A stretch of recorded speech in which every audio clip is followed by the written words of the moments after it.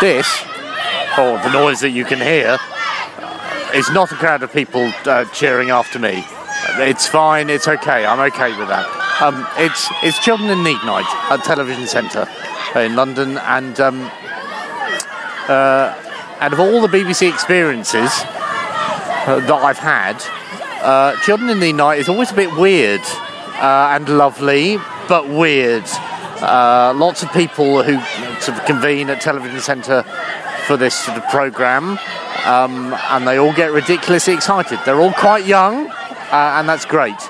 But it is the weirdest thing to observe, because I sort of wander past people on my way home and think, this is my workplace.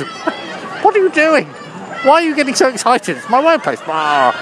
And actually,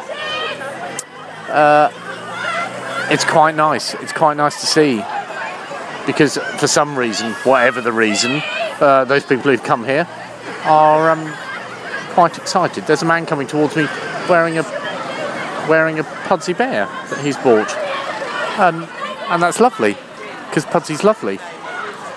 People wearing ears.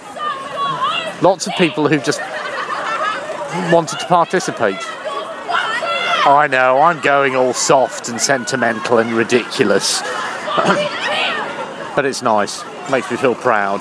Lovely. Well done, everybody.